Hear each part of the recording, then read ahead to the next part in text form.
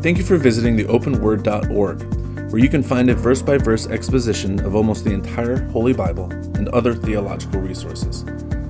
Welcome to the next part of this series from Alan Schaefer.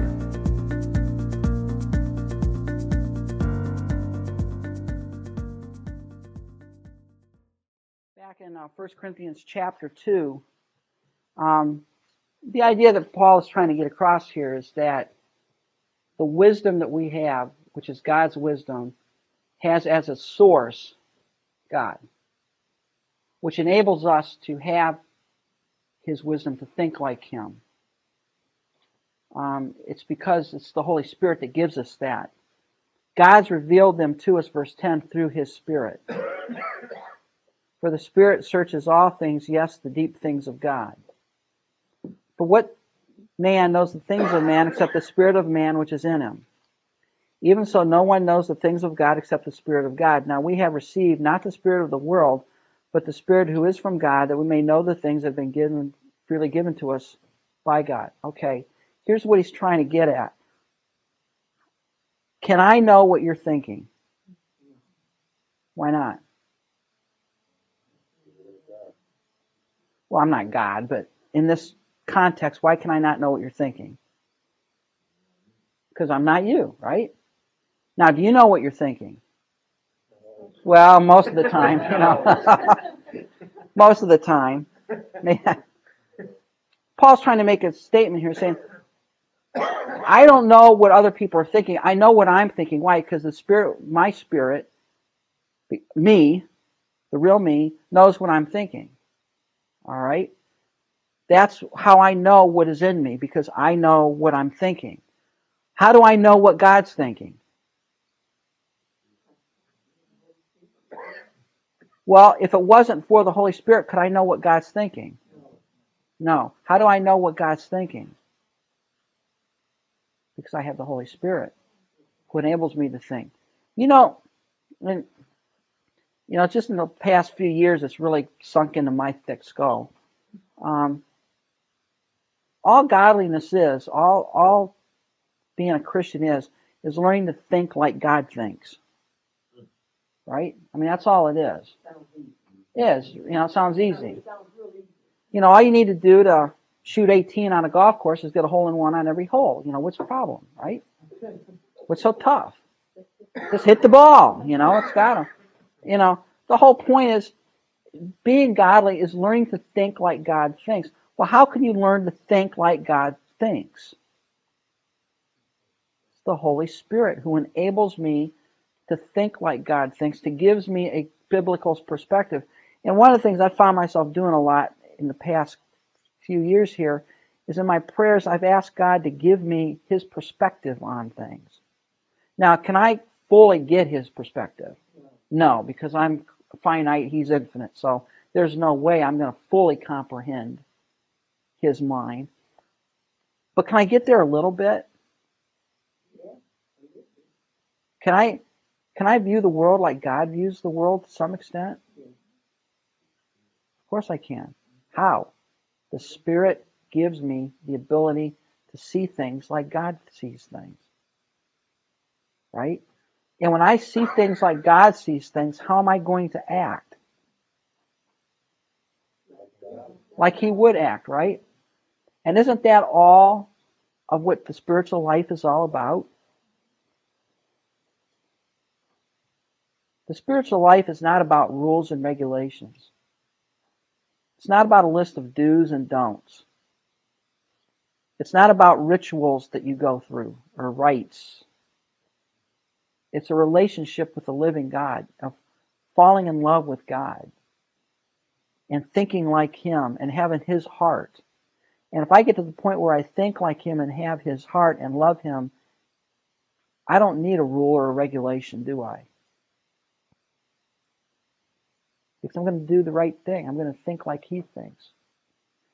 And Paul is saying, how is it that I am able as a Christian to get close to thinking like God thinks? It's the power of the Holy Spirit who enables me to view reality the way God views reality. How did Christ win? He lost from the world's perspective. And one of the things that we need to get as believers, we're not supposed to think like the world. We're not supposed to. If you think like the world, you're not thinking like God, are you? If you're a friend of the world, you're the enemy of God. Don't think all that's in the world, the lust of the flesh and the lust of the eyes and pride of life, is not of the Father, but is of the world. And you notice that all of the things the world values, what does the world value? What does the world value? Like what? Money, wealth, power, fame, right? Looks. What does God value? Character. I mean, now, just an example. Just look at the Miss America pageant winner or whatever. What's the lady there? The one that won it. Miss America. What's her name? The one that was drunk or whatever. All drinking and had to go into detox and all of that stuff. Here's a gal who, from the world's perspective, yeah, is the example, right? And look at her life. Yeah, look at her life. It's a total wreck. Yeah, look at what Britney Spears. From the world's perspective, beautiful, top, gorgeous. From the moral perspective, she's a wreck. What the world, look at the things that the world values, we do not value. I mean, I love watching CSI. I told you, if I didn't have to work for a living, I'd like to be a CSI. To me, that's just interesting, to solve crimes, and all of that stuff. It's just fascinating how they do that. But, you look at, CSI Las Vegas and the people that go to Las Vegas and what they value there, and it's like, that's probably the last place on earth I'd want to go.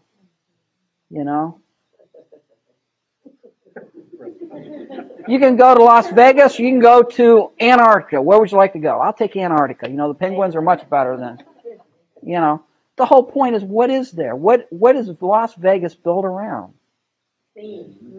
Greed. The lust of the flesh, the lust of the eyes, and the pride of life. So why, as a Christian, would you want to go there? Sorry, I'm sorry. You probably take a trip there every other day. I don't know. Well, my luck, you go there. She probably says, "I'm going to go there and win my tuition for the semester." I'm joking. I'm kidding. But how about the Sea Wayne? Yeah, Sea Wayne. The whole thing is when you when I watch that. And when you see what the world chases after, that's not what we're after. That's not what is of eternal value. What's it profit a man to gain the whole world and lose his own soul? Nothing. You want to be a millionaire? You want to say, there's always a carnal one in the bunch. We'll pray for you. All right? No, I'm joking. I'm saying, what I'm saying is you want to be a millionaire apart from God.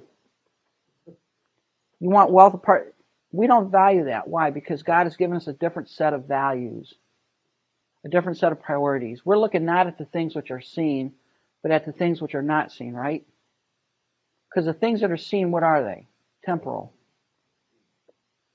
The nicest car you get will someday be a piece of junk. Some of them are faster than others, right? That beautiful house someday is going to be a pile of rotting timbers. I mean, the best doesn't last. God is saying we have the things that God has given us. What kind of things? The eternal things, the truly valuable things, the things that are of eternal value. And we don't have the values of the world. And if we have the values of the world, somehow we're missing as Christians, we're missing something. We're missing it. Yeah, no matter what's it. They always want something. What I They're never satisfied. If you get it, and then it's not long after they talk about something else. Yeah, what I can't understand it is, why do all the rich people they become drug addicts? I mean, if I had all that money, I wouldn't be, shooting up heroin or whatever it is that they do. Why is that? Well, what is the world wisdom? What is it? It doesn't mean anything. Look, folks, God's given us the wisdom.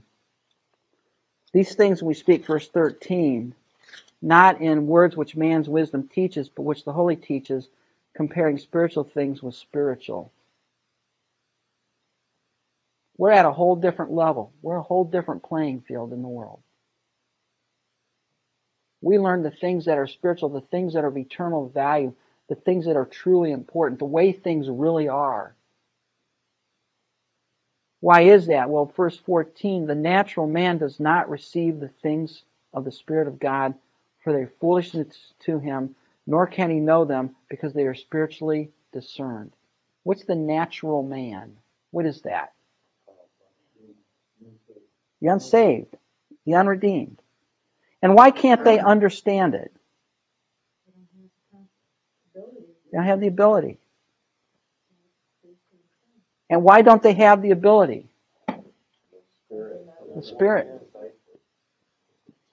Yeah, I got to write, I got to throw out a word now and then just so you go and make people think you've been to class and learn something, And it's called the noetic effect of sin. I pulled this right before. Noetic.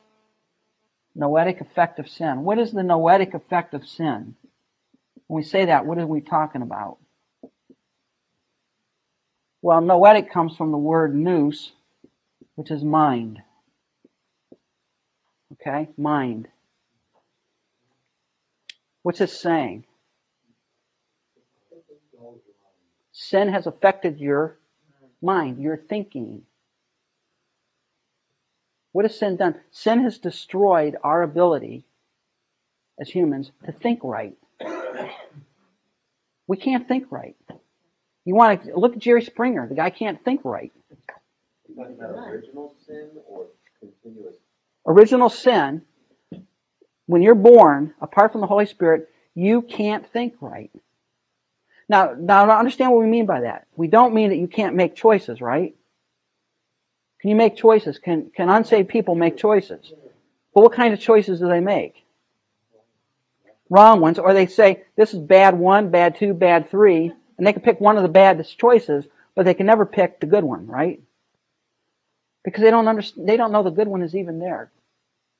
That's something to understand. They don't even know what it is. It's beyond their ability to think. Why? The natural man does not receive the things of the Spirit of God because it is foolishness to him.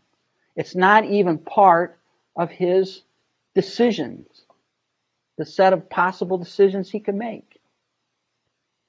What about people that draw from the principles of the Word? Like you can see a business and corporation, and like people that talk about leadership, they always refer to the leadership principles, and they say a lot of people like even Jewish people with business sense, they own most of all the money in the world, and they apply biblical principles. Well, some knowledge of the Word. I can put. They're limited, but they're still using principles that are working for them, even sometimes greater than. If I bring an average pagan in here, pick one off the street, any one of them, and give them a moral decision, what moral decision will they make?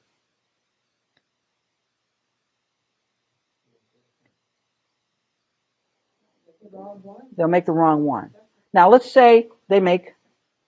Say, okay, you can either choose to commit adultery or not commit adultery. And they say, well, I choose not to commit adultery. You say, oh, they made the right decision. Did they?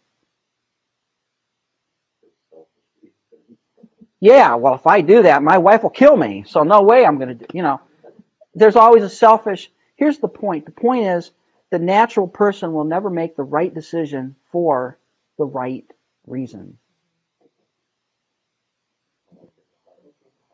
See the difference?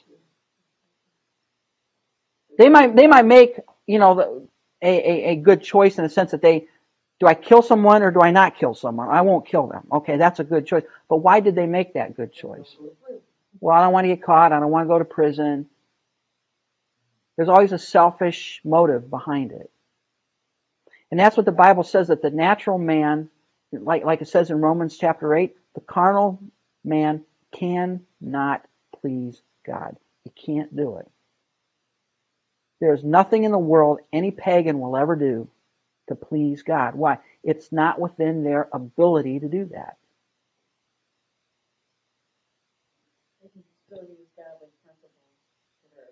To their advantage. But why do they use it? Why do they want to use godly biblical principles of leadership? Yeah, so I can get ahead, make more money, right? It's always a selfish. The thing is, as believers, you are now able to make the right decision for the right reason. Prior to becoming a believer, you couldn't do that. Yeah. Well, something like that. Alan, I don't always make the right decision. Right. But you could. Is that because I'm not in touch with the Holy Spirit, or I'm not completely filled? All of the above. It could be both. It could be both. I mean, I got to admit, is every decision I make the right one? Nope. Right? When that lady cuts me off and I have a decision, either yell at her or not yell at her, sometimes I yell at her, I mean, why? Because we all lug around the flesh, don't we?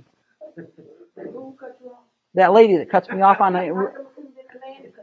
Because usually the ladies are the one that do the cutting off. I don't think so. Yeah. But as Christians, we have, and that's what Romans 8 is trying to get at. If you're in the flesh, you cannot please God, period. Nothing you do is going to make God please God, because you will not have the inclination to do it, or your motive will be wrong. And even as Christians, are our motives always pure necessarily? No, we struggle with that, don't we? But what do we have now as a believer? What do we have the ability now to do? We can do the right thing for the right reason with the right motive. Because you're in the flesh. Yeah. We're in the flesh. And that's the thing that's our constant struggle. That's Paul's struggle in Romans 7, right? The things I want to do, I don't do. The things I don't want to do, I do. Why? Because I'm fleshy. I have a weakness within me. What is that weakness? It's my own corruption, my own flesh. Now, God did not kill the flesh, did he? Yet. Someday you'll get rid of the flesh. Someday, when you're in heaven, this is the great beauty about heaven. When you're in heaven, you won't be able to sin. When you get to heaven, you won't be able to sin. Well, let's say you got to heaven and you were able to sin. How long would it take to empty it out? Yeah. Not long, right? Pretty soon God will be there all by himself. Yeah, you got to do that. The point is, we can now, because the Spirit gives us the insight and understanding. That's why what the Holy Spirit does is he reverses the noetic effect of sin. When Adam and Eve fell, their minds were darkened. Paul says that in Ephesians 4, right? The people are unbelievers, their minds are darkened. They're alienated from the life of God through the ignorance that is in them because of the blindness of their heart. Now, how much more graphic can you get? They're blind, they're ignorant, they can't make the right choice, they can't make the right decision for the right reason. That option is not open to them. They're not even aware that such options exist. You understand what that means? Okay. How can I say it? And they looking at the way they're coming out, it looks like they're all right. Mm-hmm. And why? They feel like they're on top. They have nice cars and they have nice Well, read Psalm 73. David says, I was confused because I'm sitting there watching, the wicked, they got everything going for them. They got the health, they got the money, they got the nice chariots. And the godly are taking it in the neck. And I didn't understand what's happened until I went to the house of the Lord and understood their end. See, that brings the perspective, right? Psalm 73, just read it. David said, when I went to the house, then I understood their end. I understood what was happening. He saw the eternal perspective. I often use the expression, if somebody's saying here, Alan, I'll take you out to dinner, you'll go anywhere you want. You know what I would not consider going to eat? Seafood. I don't like seafood. Now, am I able to eat seafood physically? Well, sure. But why do I not choose seafood? It's not within the realm of the choices I would make as far as things to eat. Along with things like, grass and, raw fish and other things, Now, there are people that eat that. You go to Guangzhou, they'll eat anything in Guangzhou. That's what I'm told. We have a Moen over there that has a plant in Guangzhou, and we had a guy, he says, they will eat anything. He went into a restaurant, and he heard some cage or something fall over, and all of a sudden all these rats came running out of the back. I'm not making it up. That's what they eat. They'll eat anything. If it's carbon-based and edible, it's gone, Now, but me, I would never consider that, right? So the unbeliever will not consider the right decision for the right reason because it's the carnal mind, the natural mind, the fallen mind can't understand it. They can't see it. It makes no sense at all to them. Because why? They don't have the Spirit. The natural man does not receive the things of the Spirit of God. They're foolish to them. He can't even know them because they're spiritually discerned. So the next time you see some guy on TV spouting nonsense, understand this. He doesn't know any better. He doesn't know any better. Or she doesn't know any better. Whichever. Because they're natural mind. But what do we have here, it says? We have, he who spiritual judges all things, yet he isn't rightly judged by no one. For who has known the mind of the Lord that me instruct him? The answer is no one, but we have the mind of Christ. How do we know what God is thinking? We have the mind of Christ. We're able to see things correctly and understand things correctly. Not because of us, right? Notice here it doesn't say God's regenerated your mind to make you think right. He's given you the mind of Christ. He's given you a new mind, a new ability to think and to reason. Look at sin. If you remember here when you were pagans, did you feel bad about sinning? Usually felt good, right? Yeah. You didn't think anything of it. Now that you're a Christian, what do you feel about sinning? You have the mind of Christ. Yeah.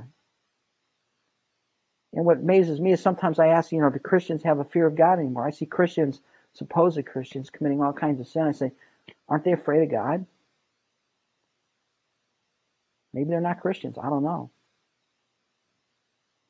But the Bible here says there's the natural man that is darkened, that cannot see things, that cannot understand spiritual truth. Therefore, when you proclaim the gospel, you're proclaiming it to a dead mind that can't think. So why do we do it? Because God ordained that we are to proclaim, because what does He use? He uses that word to open their eyes so that they can see spiritual truth. That is a mystery of God, isn't it? And therefore, if that person is dead, is there anything you're going to do to manipulate them into becoming alive?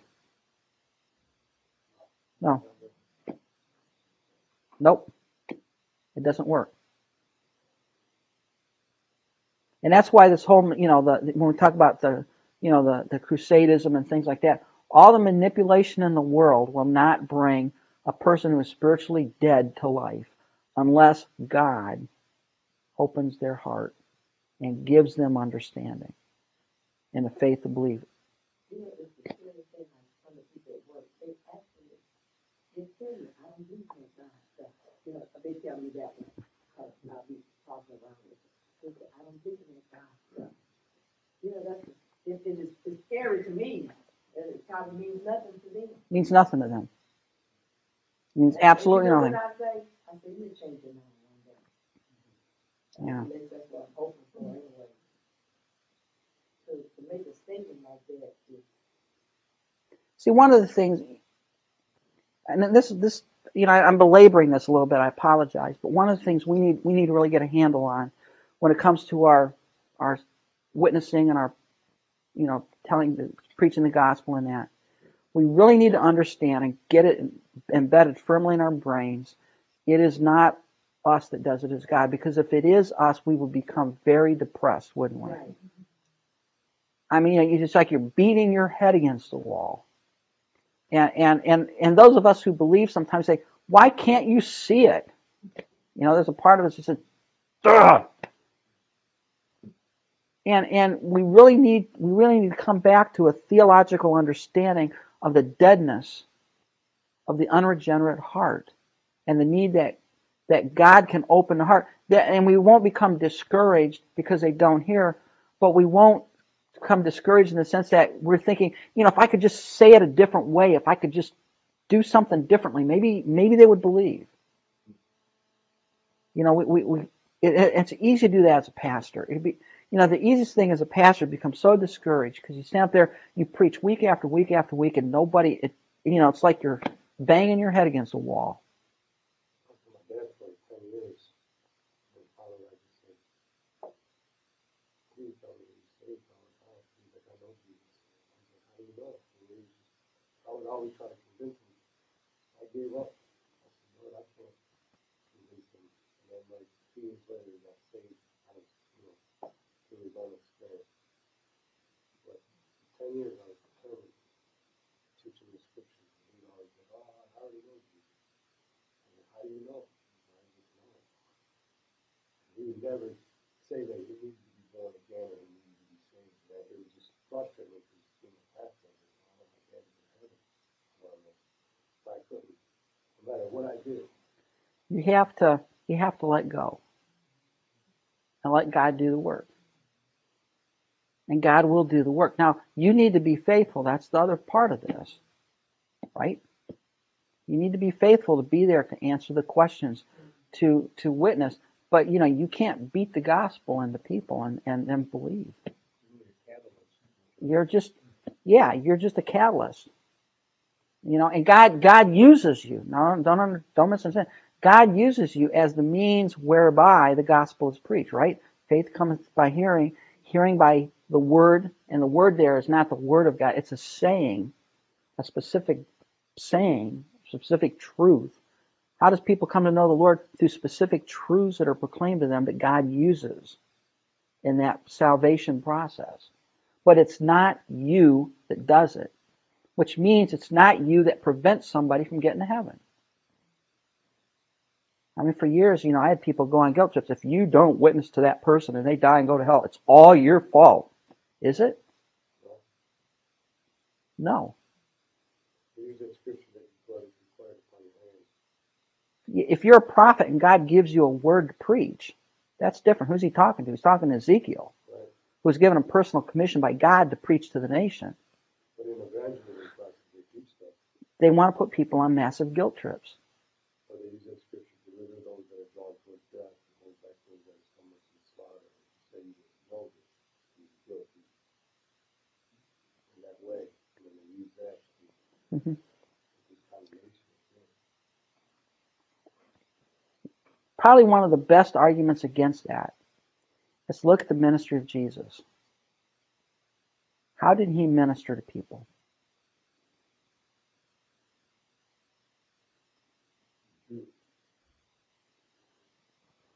Was he high strung? Was he constantly worried that, if I don't preach another sermon, all those people are going to go to hell, and it's my fault? Is that how he approached his ministry? He was on medication or anything. He didn't have Prozac or Xanax back then, right? Didn't have any of that. How did Christ minister? He spoke in parables. He even hid truth, right? But the point is, Christ was not, he was not an emotional wreck, thinking that somehow, if I don't preach another sermon today, it's my fault that those people don't hear. He preached he did what God told him to do, right? He proclaimed the truth. He proclaimed the message. And this is interesting. When Nicodemus, I don't know if I said this in this class. I forget what class I say things in. So if I repeat myself, just go along with it and pretend like you didn't hear before.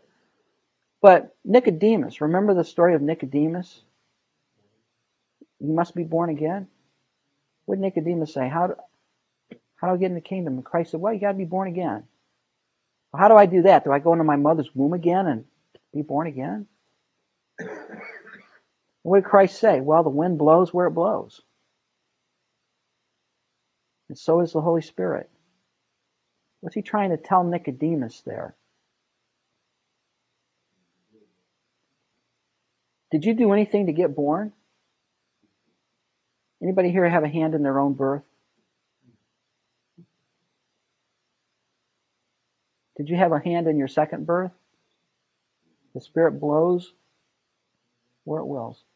Now, did you believe? Sure you did. And why did you believe? Because the Holy Spirit blew in your heart. That's how you believe. And you had no more role in your spiritual birth than you did in your physical birth. God does it. God does, and because it is Him who's doing it, it does not depend on me. I can't prevent someone from being a believer any more than I can talk them into it. It is the work of the Holy Spirit to open the heart. My responsibility, and I'm going to be held accountable for it, is to be faithful to proclaim it, right? That's my responsibility. I'm to do that.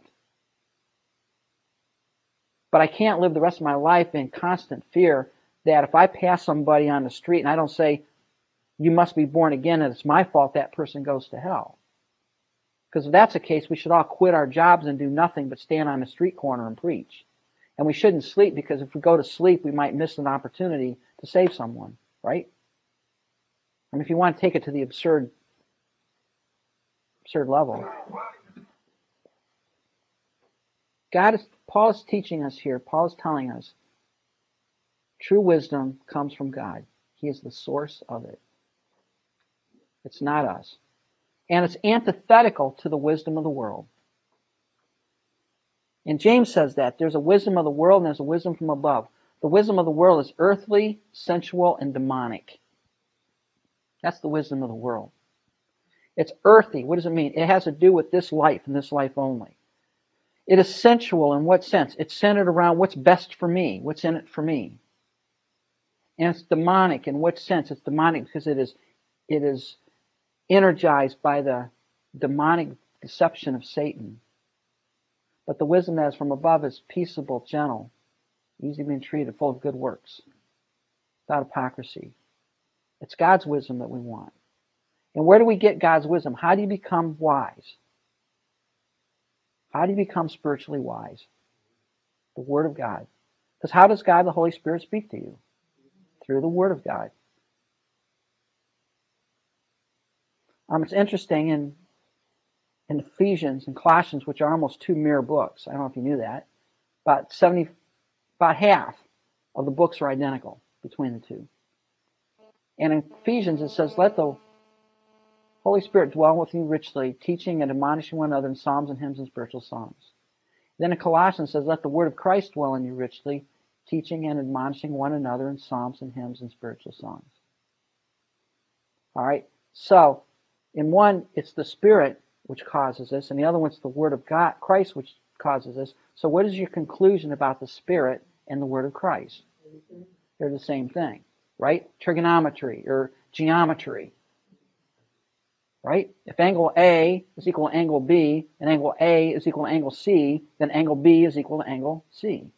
All right? The point is, by letting the Word of God dwell in you richly, is equivalent to letting the Holy Spirit dwell in you. Because this is where the Holy Spirit gives us the information. This is the information we need, and the Holy Spirit brings it alive and helps us to understand it. As we immerse ourselves in the Word of God, we will walk in the Spirit. You cannot walk in the Spirit without being in the Word of God. It can't be done. Can't do it. And this is where it comes from. Any comments on this? We got through 2 chapters. That's pretty good, this class like this.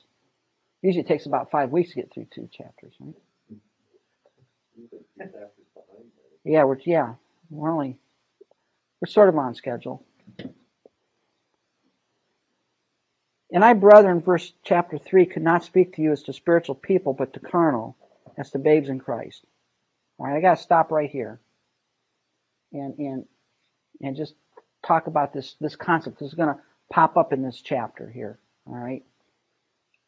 How many people have heard or have been taught about carnal Christians? Anybody hear that word? What is a carnal Christian? What's the definition of a carnal Christian that you've heard? A Christian living in sin, right? They're carnal. All right. And what is the intimation about a carnal Christian? How long can you be a carnal Christian? Long time. Long time, right? Long time. Long time. I would suggest to you that the Bible does not know anything as a carnal Christian. If by that you mean a Christian living in a continued, unrepentant life of sin. Because what will happen? God will kill you. That's one way to get rid of it, right? What else will happen? You'll repent. You'll repent. Here's the thing, and people get it from this passage. That's why I'm bringing this up. All right. They say, well, I remember somebody said, well, we went out and witnessed this today, and we met someone who's a carnal Christian. Well, what's carnal? Well, why do you say that? Well, they came to know the Lord about 25 years ago, but they haven't been in church for over 24 years. Do they read their Bible? Well, no, they don't read their Bible. They don't go to church. They don't like other Christians. They're indifferent to the things of God. But they remember going forward. So we gave them a verse on the assurance of their salvation. It's like, what are they saying? What's intimated in that statement?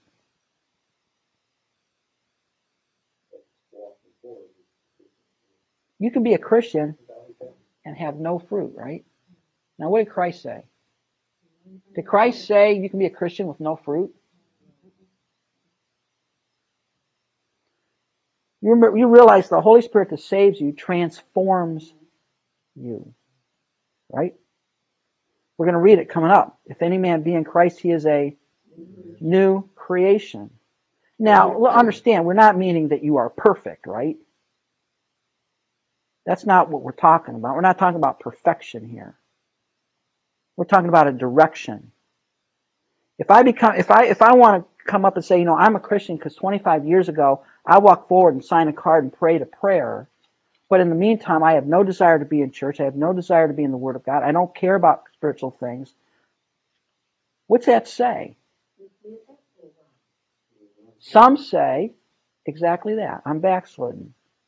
I say you're not a Christian, right? I grew up in church, then I stopped going for a while, then I came back. But you were a true believer when you left.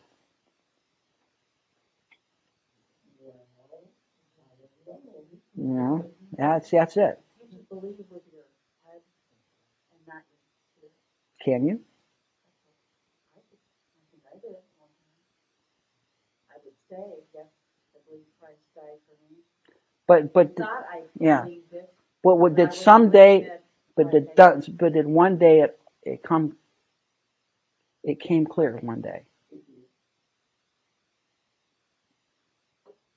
This is a very difficult topic we're talking about here, because there are people that say, "Look, you can become a Christian, get them to pray the prayer, and they're in." Wow, okay, now, and whether they go to church the rest of their life, whether they read the Bible the rest of their life, whether they pray another prayer in their life is irrelevant. As long as they prayed that, they're in. We got them.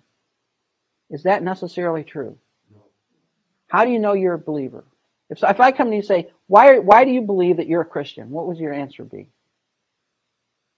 I think there's different locating stages. I've known people that been saved a couple of years, fell away. They wanted to follow God, but somehow circumstances or something caused them just to give up. But then something through a circumstance brought them back to church, and they got back and recommitted, and they've been steady. But then there's those occasions where people do come to the altar and you never see them again. Mm-hmm. So I think there's. Well, how do you differentiate? It's easy. The Bible tells you very clearly several places. The fruit. By your fruit. So if I asked you, how do you know you're a Christian? What would be your response be? Today would be because I changed. I'm not the same person that I was. That's the answer. That is the answer. That's what the Bible says. See, that's not that hard, is it? The Bible says if you're in Christ, you are a new creation. It doesn't say perfect creation. It says you're a new creation in Christ. You're different. Do you think Jesus used the parable, when he talked about the ground and the hearts, so the word? Do you think that shows a picture of people that get saved? What do you think? I think some people fall in those categories. They get saved and they go home and they get beat up. And people say, "Oh, that's not true. That's not true." Well, I'm not going to exegete the parable right here, but I will tell you this. I believe the parable teaches very clearly that there's only one soil that produced true believers. What soil is that? The good soil. Because what was the difference between the good soil and the others? And it's the only one that bore fruit. It's the only one that bore fruit. Your spiritual life should be something like this. It goes up, it goes down. You have all these valleys. But over the long haul, what do you see? You see some kind of upward trend. I had that happen to me. I had that happen to me. I became a Christian at a very early age, and I struggled. There are some years where I struggled, but I was always, God always was there. I was always convicted of my sin. I always knew, even when I was doing wrong, I knew it was wrong. And, I had this. All of us had this, right? But for those who are believers, it goes up. There's a continuing maturity. And if you ask me today, Alan, how do you know you're a Christian? How do you know that? My answer is, I'm different. That's what I don't understand. I can remember being a child and knowing God, and then as getting older, life takes you up and down. And I can remember, even though, okay, I always said I was a Christian, but I wasn't living a Christian life, so was I saved? And in some cases, like your case and my case, I grew up in a Christian home. I always believed in Jesus. Really. I always believed in Jesus. But I remember there was a day when all of a sudden it made sense. That was when I was saved. Prior to that, I believed in Jesus, but I wasn't saved. But one day, all of a sudden, it made sense. I understood it. I understood that I was a sinner. I comprehended my guilt. And that was the day I became a true believer. When I was truly born again. And that was an event. I passed from death to life. That's an irreversible event. I don't backslide back into death. Now, I may struggle and, fits and fights, but I'm going upward. I'm changing. That's the message of Peter. How do you know you're a believer? You're a believer because your life has changed. You are different. You don't think like you used to think. You don't have the same aspirations. And when you do sin, what happens? You're convicted. You know it's wrong. Can Christians fall into a pattern of sin for a period of time? Sure. How about David, right? Remember? Now, how was his life like during that time if he was in sin? He's miserable. And probably some of us in here remember some pretty miserable times of our spiritual life when, God was chastening us. But who does God chasten? His kids or somebody else's kids? I'd like to chasten other people's kids sometimes, right? Yeah. Especially at Christmas when they're yelling in the line, you smack them. You can judge Christians in regards to our kids. Like other Christians, you see someone that's going to Bible study, going to discipleship, or going to prayer, or then you see some Christians, they come to church. We have to be careful, I think. I think there's a validity there that God did not put me on this planet to determine whether you are or aren't a Christian. I'm saying, what does the Bible say? The Bible says if I'm a Christian, I am different. I have the Spirit of God within me. That's all I can tell the people. As a pastor, if I was a pastor, all I could tell people is say, the Bible teaches if you are in Christ, you are a new creation. If you look at your life and you can see absolutely no evidence, zero evidence of any spiritual fruit, you need to ask yourself if you're truly born again. Well, back to the carnal. Right, I'll see Christians. I've been pastor for a while. Mm-hmm. You'll see some blow up, come in, they're working in the church, then you'll see some families come and they're just steady going to church, and the fruit of their Christianity is their commitment. Not extreme amount of growth. You'll see some Christians that will sing, and some guys, they just stand there. I don't sing, because I'll chase all the people out around me. But they me. don't want to worship God, they're just standing there. And then you'll see some guys, they're more, and then, so you would base the fruit of carnality, or you can't do that. That's not what. Again, I can't go around, judging people's spirituality. Well, you're an A Christian, you're a B Christian, boy, you're a D Christian, you're just barely scraping through. That's not my responsibility. I'm not called to do that. I have enough problems working on my own spiritual life, much less anybody else's. But fruit is fruit of the Spirit. It is character. It is holy aspirations. All of that is fruit. I'm trying to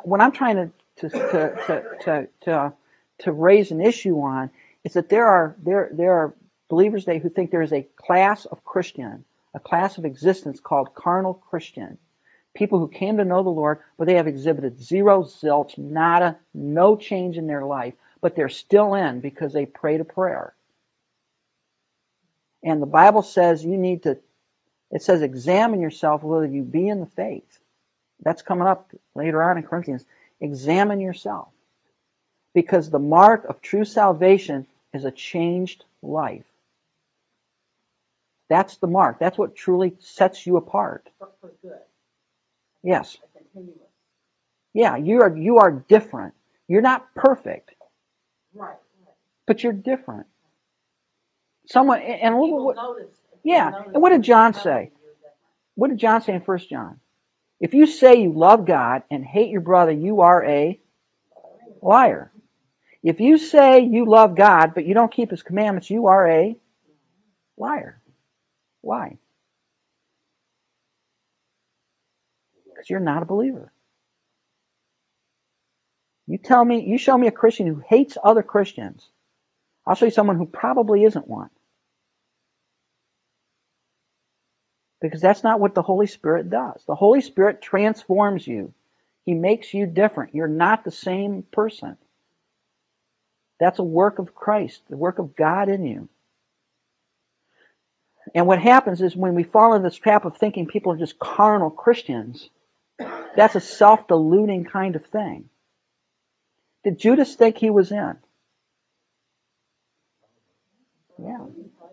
And what did the other disciples? They had no clue, right? Was he truly a believer? Never was.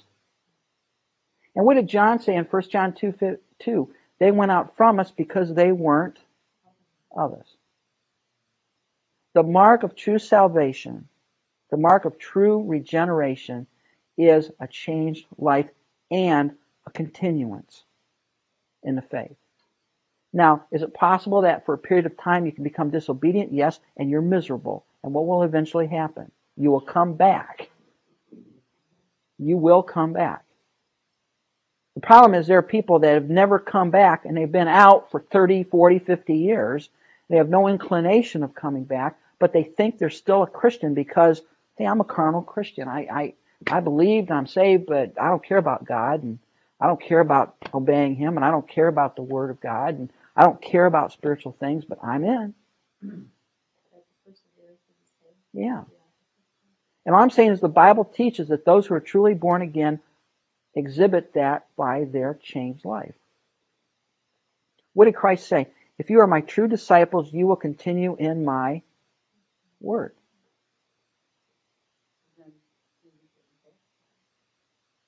Well, what does it mean to backslide? My opinion would be, for me to backslide would be to walk away from the church and live a life without the living.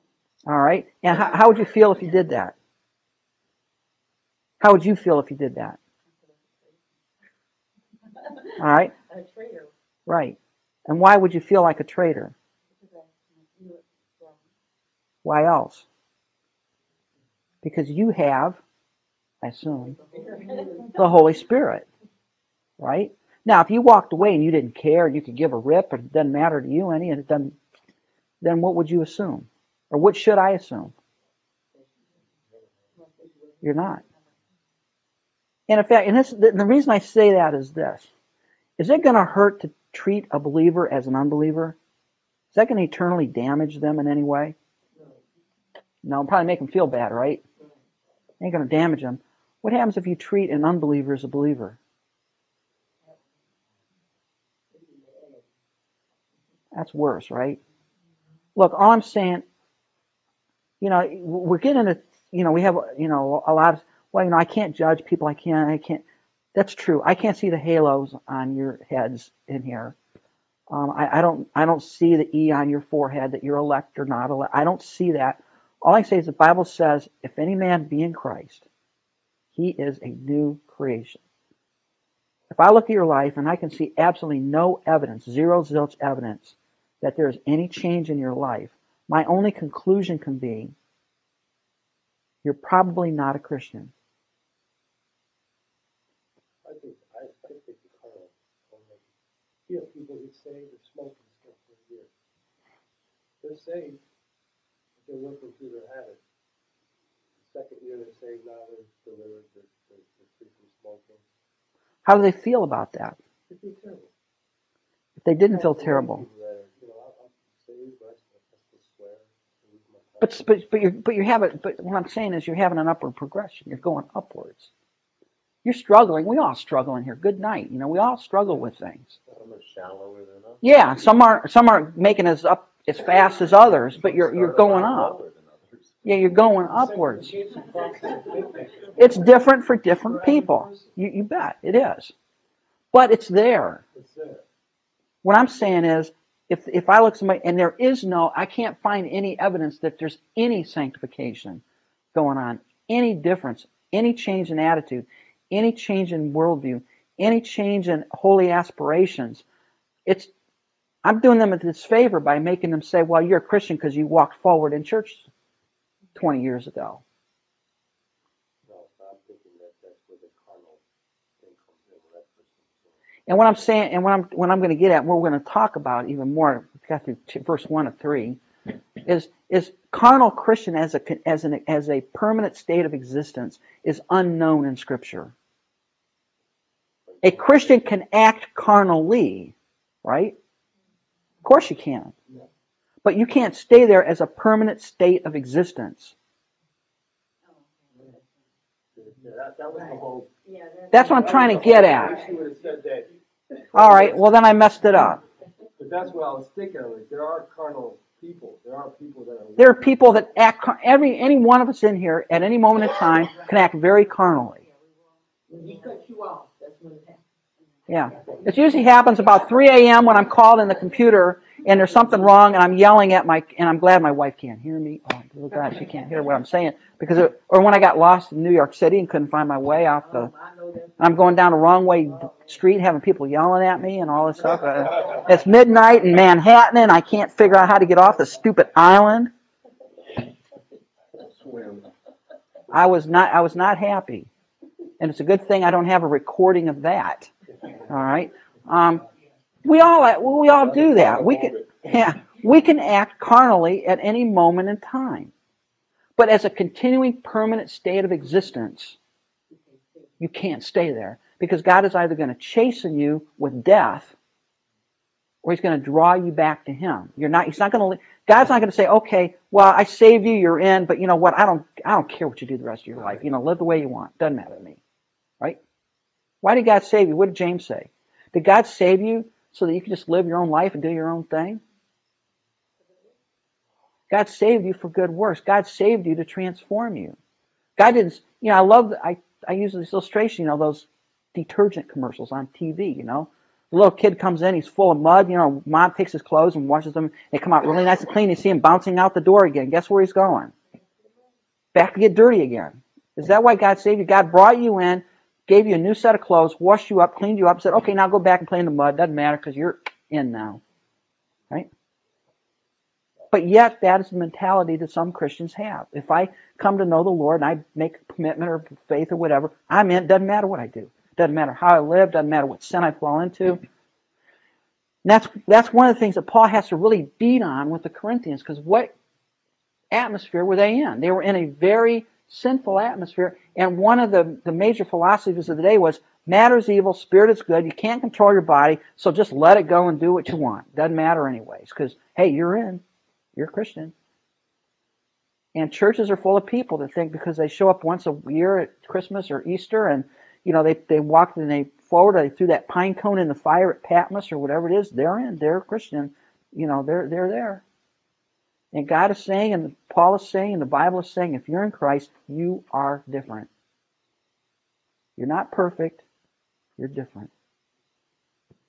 And that's the evidence of salvation. When you look back and say, I'm more godly today than I was 10 years ago. And I am. Now, why is that? Because me? No. Because of God. And I used the illustration before. There are things on television now that I cannot watch, that I used to be able to watch and not have any trouble with.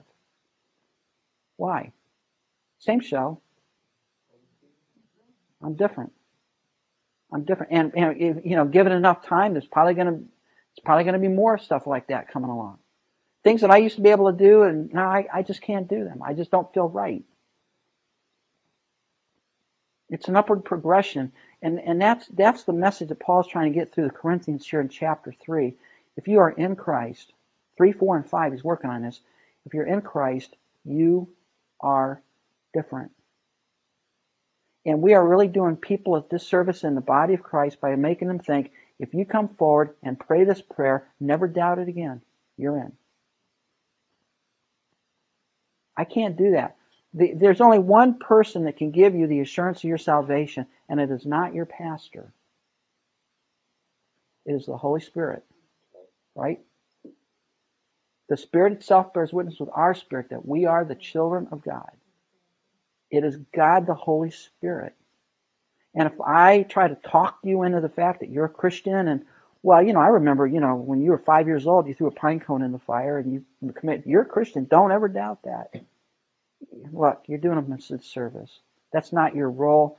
That's not your responsibility. And all you can do is say, the Bible says, if you're a believer, you are different. You're not the same old thing you used to be. God did not save you to leave you where you're at. But if you look at Romans 10 and verse 9, and if you confess, aren't you in? Paul is talking about justification. Is justification a point in time event? Absolutely it is. But what does God do when you're justified? He probably sanctifies you too. Yeah. God Makes you alive. I told you I can't draw. All right? You're laying on the slab. You're dead. You're dead, right? This is a slab, this is a morgue, whatever. You're dead. There's nothing you can do. You're not going to get off the slab. You're going to decide to walk out of there. You are dead. And God makes you alive. God transforms you. God gives you new life. Are you now the same as you were when you were dead? No, you're alive now. God's transformed you. That's the work of the Holy Spirit. And why did God save you? And this is the thing that James is saying. Why did God go to all the trouble to send His Son to die on the cross to redeem you from your sin, only to tell you, go ahead and sin, it doesn't matter because now you're in? That's ridiculous. It's asinine to think that. God did not save you so that you can go and sin because it doesn't matter anymore. God saved you because He wanted to redeem you and make you holy. And He's going to give you the power to do that. It's the Holy Spirit that energizes your ability to do that. And you are different. You're not the same old. I'm starting to preach now. See, I got off my chair and I'm starting to make... big broad gestures. And I say this because it is very important that we understand this as believers. God changes me. I don't change myself. God changes me, and there is a difference. And that is where my assurance of salvation comes from. Because when I look back in my life and I see I'm different than I was, praise God, He's done a work. And He gets all the credit. I don't. We'll catch up, don't worry. Yeah. I don't know, but I don't think can we look at somebody and be absolutely certain of things? No. We can be 99.997. Pardon? So we should be worried about. We can't be certain that they're saved. We can't be certain. I don't know 100% for certain that any of you in here are saved. I got a pretty good line on a bunch of you. Right? But can I know for certain? I can't. God can. I can't. I can't do that. All I can say is I look at your life, I can say, I see Augusto here, and he has the joy of the Lord in him. He loves the Lord. He comes here and puts up with me yelling at him for 14 weeks a semester, and he's in the Word of God, and he's ministering in his church, and all of those. That's all. He shows a love and a thirst and an understanding for God's Word. That's all evidences that he is born again. So I'm pretty sure about him. Now Bart, I'm still working on it. No, I'm joking. He's taxes, and the lawyers. I mean, I'm still struggling there, But the whole point is, you're right. And God has not called you to do that. That's the important thing. I can't go around saying you're in, you're not, you're in, you're not, you're in, you're not. I don't know that. That's not a spiritual gift either. That is not. But what I have to do is when I am teaching through the Word of God and I am talking to people, all I can say, well, the Bible says if you're in Christ, you're a new creation. Therefore, I guess if you're in Christ, you're a new creation. You're different. You're not what you used to be. And if you're still what you used to be and there's no change and there's no difference and there's nothing that would indicate, only I can assume is you never were a Christian to start out with. And that's what John says in 1 John. They went out from us, they weren't of us. How about Simon Magus? Remember, he believed, he got baptized. He's part of the church, right? And then Peter shows up, they speak in tongues, and what's the first thing he wants to do? Well, I want to buy that trick. That's a cool one. I can make some money off of that. And Peter says, you're not a Christian. You're not a believer. You better pray and hope that God grants you repentance, because you're not. The guy was baptized. He signed the card. He walked down the aisle. I mean, they can. And what's they may not even be aware of it themselves. They may not even be aware of it themselves. What about the tares? Remember, what's the parable of the tares? What's the message there? They look like a Christian. I can't tell the difference. But what gives it away ultimately? The wheat produces the fruit, the tares doesn't. And when do they get separated? And who does the separation? Christians? The angels do this. God does the separating. Because I don't know the difference. I don't know the difference. And it's not my responsibility to know the difference. And that's why the Bible says, examine yourselves whether you be in the faith. It doesn't say examine everybody else if they're in the faith. Examine yourself whether you be in the faith. Look at your own heart. Worry about yourself. See how we having fun? Now we're getting in the fun part of class. We're getting fun. All right. Well, we better. I'm 5 minutes over. Nobody's got their. Usually everybody's got their books packed up and they're heading out the door by now. All right. Well, let's close in prayer and we'll pick up next week. Father, thanks so much for this time and for being here and showing us this. And I pray that all of us would examine ourselves, whether we be in the faith. And I pray that we would have the assurance that we know you, not because we did something or because we said something, but because we look at our lives and we say, there's a difference there. I'm not what I used to be. And it's not me that's here. And we just thank you for this opportunity to study and pray that you would help us to ponder what we've learned in Christ's name. Thank you for listening. This podcast was made in part with creative consulting and production assistance by Third Mass Studio. For your production needs, send an email to thirdmassstudio@gmail.com. For other lectures in this series and more biblical media resources, visit theopenword.org.